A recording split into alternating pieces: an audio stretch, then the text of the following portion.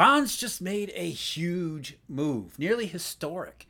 The 10-year US Treasury, for example, that has fallen by 119 basis points in yield in a matter of only 47 trading days. Going that far that fast has only happened 6 times over the preceding 30 years. So quite naturally, it raises the question, what does all of this mean? And the one that immediately follows from it, where are we going to go from here, both short run as well as long run? And the answer to those questions depends upon a couple of critical factors. Factors that we can uncover by going back and looking at those prior periods to find a common set of circumstances, a common theme behind these very sharp bond rallies and what they really mean, again, not just in the short run, but also as the long run. Before we start doing that, let's put the numbers together so we can describe our parameters for what we're intending to find here. And we're going to use the 10-year US Treasury because it's easy, it's common, it's quite simple and straightforward. And the 10-year US Treasury was 4.98% on October 19th, and by December 27th, it was down to 3.79. As I said, 119 basis points in a matter of 47 trading days. So we'll look at the same 47 trading day period, and we find only 6 times previously have we seen anything more than 100 basis points in yield, drop in yield in that short period of a time.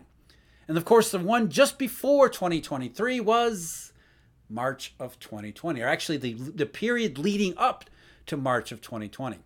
On March 9th of 2020, the 10-year had hit at that time a record low of 54 basis points in yield, or 0.54%, and it had been down 136 basis points in yield over the preceding 47 trading days.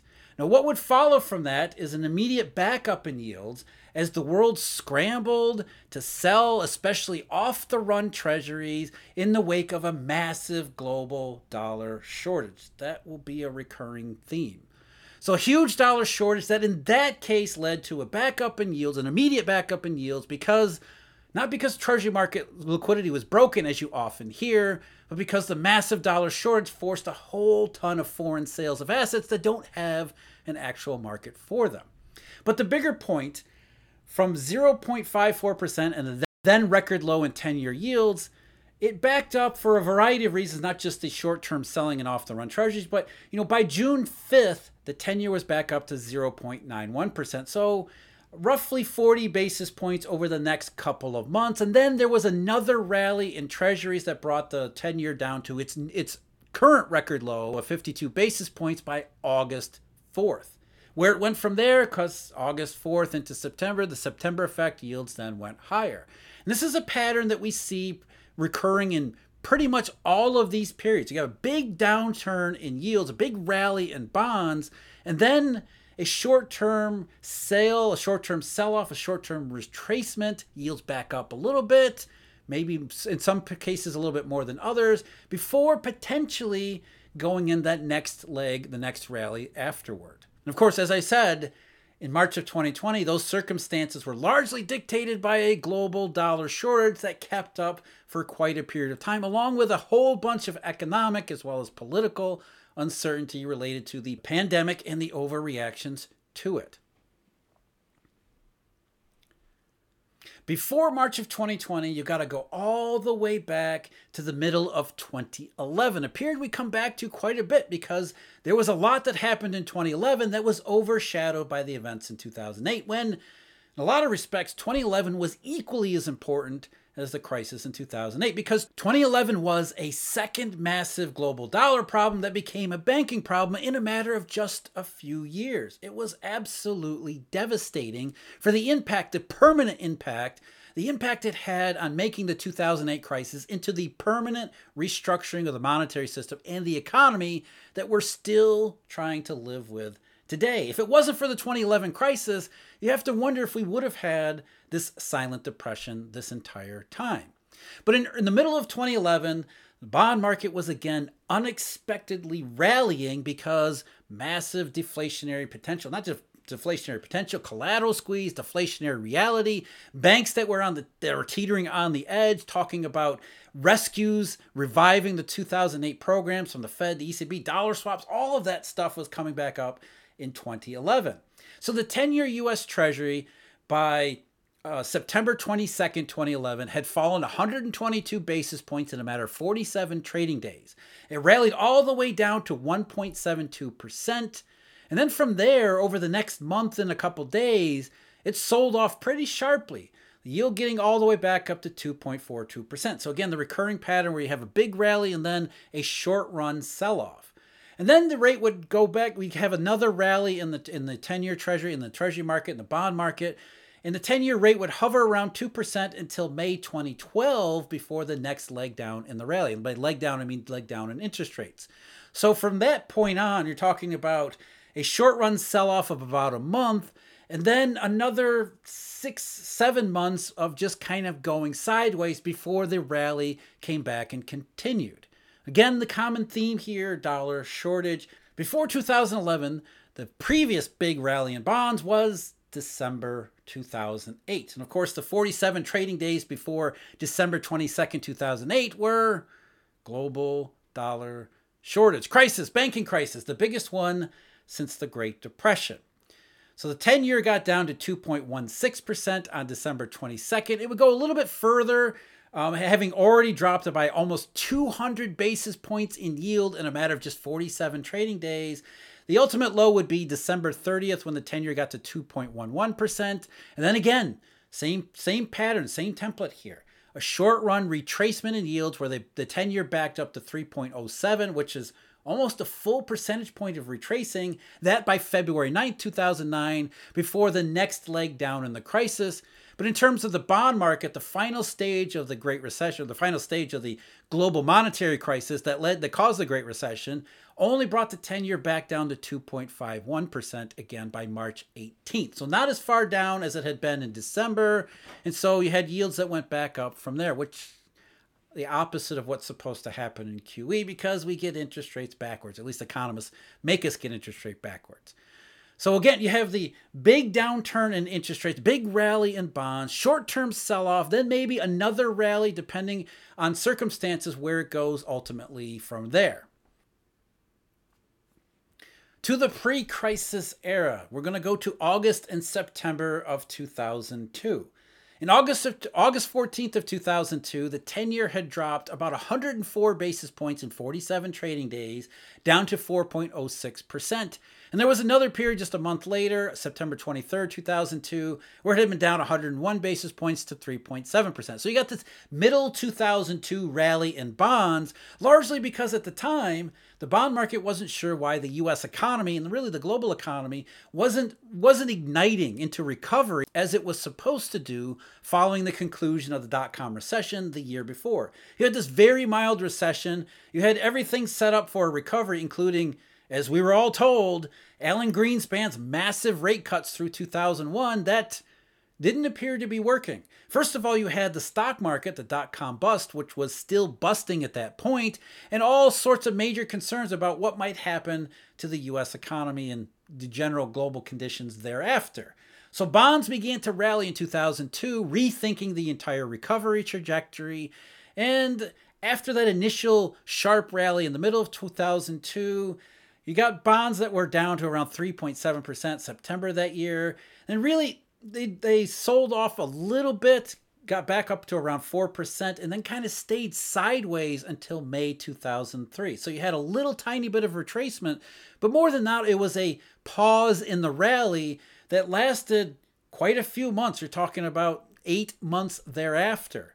And then, of course, there was one more rate cut from the Fed in 2003, and that was the final rally for the middle 2000s period. So when you look at the middle 2000s, it wasn't a global dollar shortage. It was rethinking growth and inflation expectations from the perspective of economic growth potential, which, as we know today, benefit of hindsight, bonds were pretty much right on as far as that was concerned. Not just in the fact that growth after the dot-com recession proved to be lackluster, we also had to factor in the enormous, dangerous deflationary potential from the housing bubble period. What was different about 2002 was the market was reassessing the late stage potential and what that actually meant. And it was nothing good. Again, common theme here, dollar shortages, bond market rethinking, not for the good side, growth and inflation expectations.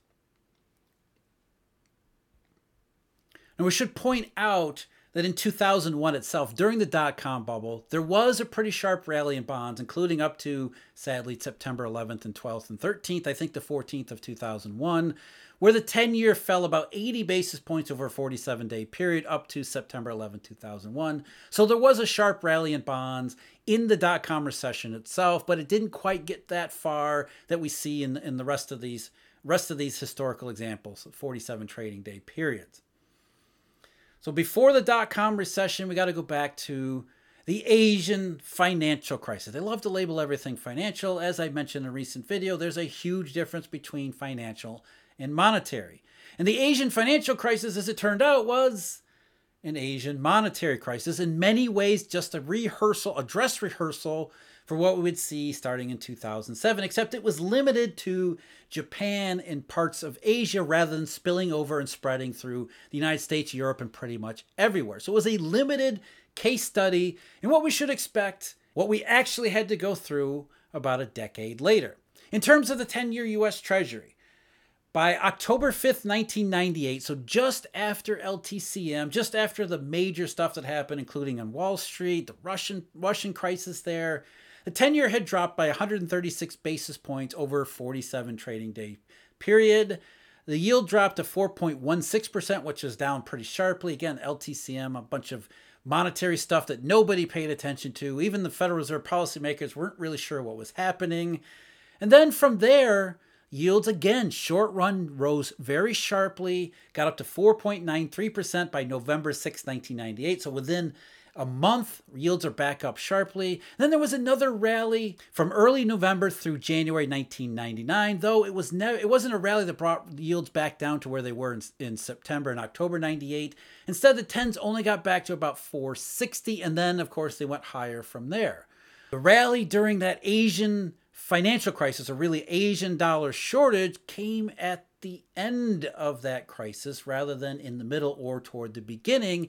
And it came to be that crisis did not spill over beyond the immediately affected area. So that's a big factor in determining where the bond market goes, really where everything goes from there. In 1998, you got the short run sell-off and then another leg down, but the leg down wasn't a full leg down to a new low in yields. And then we moved past the crisis and moved on from there.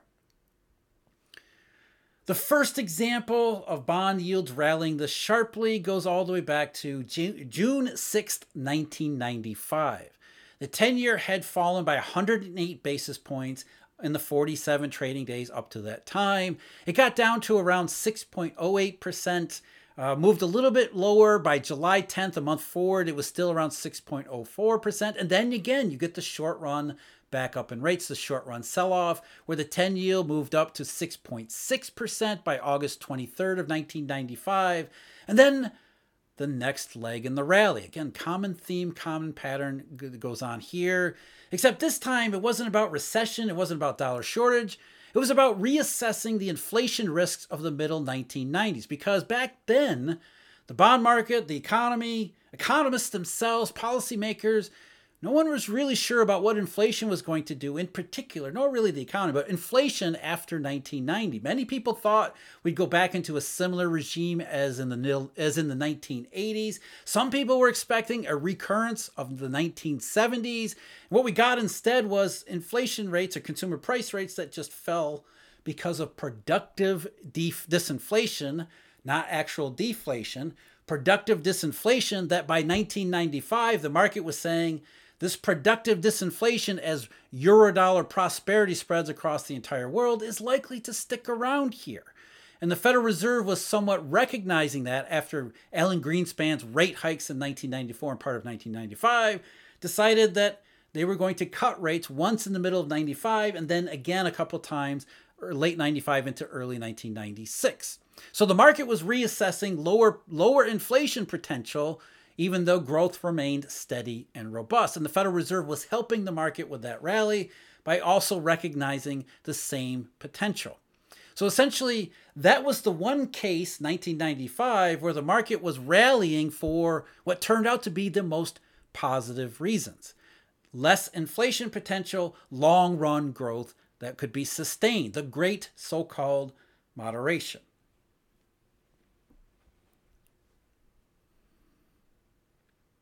So the common themes that come up here in our review are essentially the bond rallies of this magnitude don't usually happen during good periods. 1995 was the absolute exception. So you've got 2020, you've got 2011, you've got 2008. So three pretty sharp dollar shortages, which sounds familiar here. Before then, you've got 2002 reassessing recovery potential. You've got 1998 where the market was saying, LTCM, Asian financial crisis, which is really about dollar shortage in Asia and deflation. So again, that comes up. And we also see common theme here is the pattern. Sharp rally in bonds, then oftentimes in almost every case, a multi-month sell-off or retracement in yields where the market has time to reassess what's actually taking place before then either deciding that another leg lower in yields, another rally in bonds is needed because conditions didn't change or they didn't change satisfactorily or they didn't change quite nearly enough. That's when we get the rates going down a second time moving forward. Or in some cases, depending upon where the rally actually comes into it. So for example, in 2011, the rally happened at the beginning part of the 2011 crisis, or what we call Eurodollar number 2. So there was more room for rates to go lower after that short-term retracement. Whereas in 2008 and early 2009, the rally shows up toward the end of the great monetary crisis, great not financial crisis. So there wasn't as much room for rates to rally after that short-term retracement there.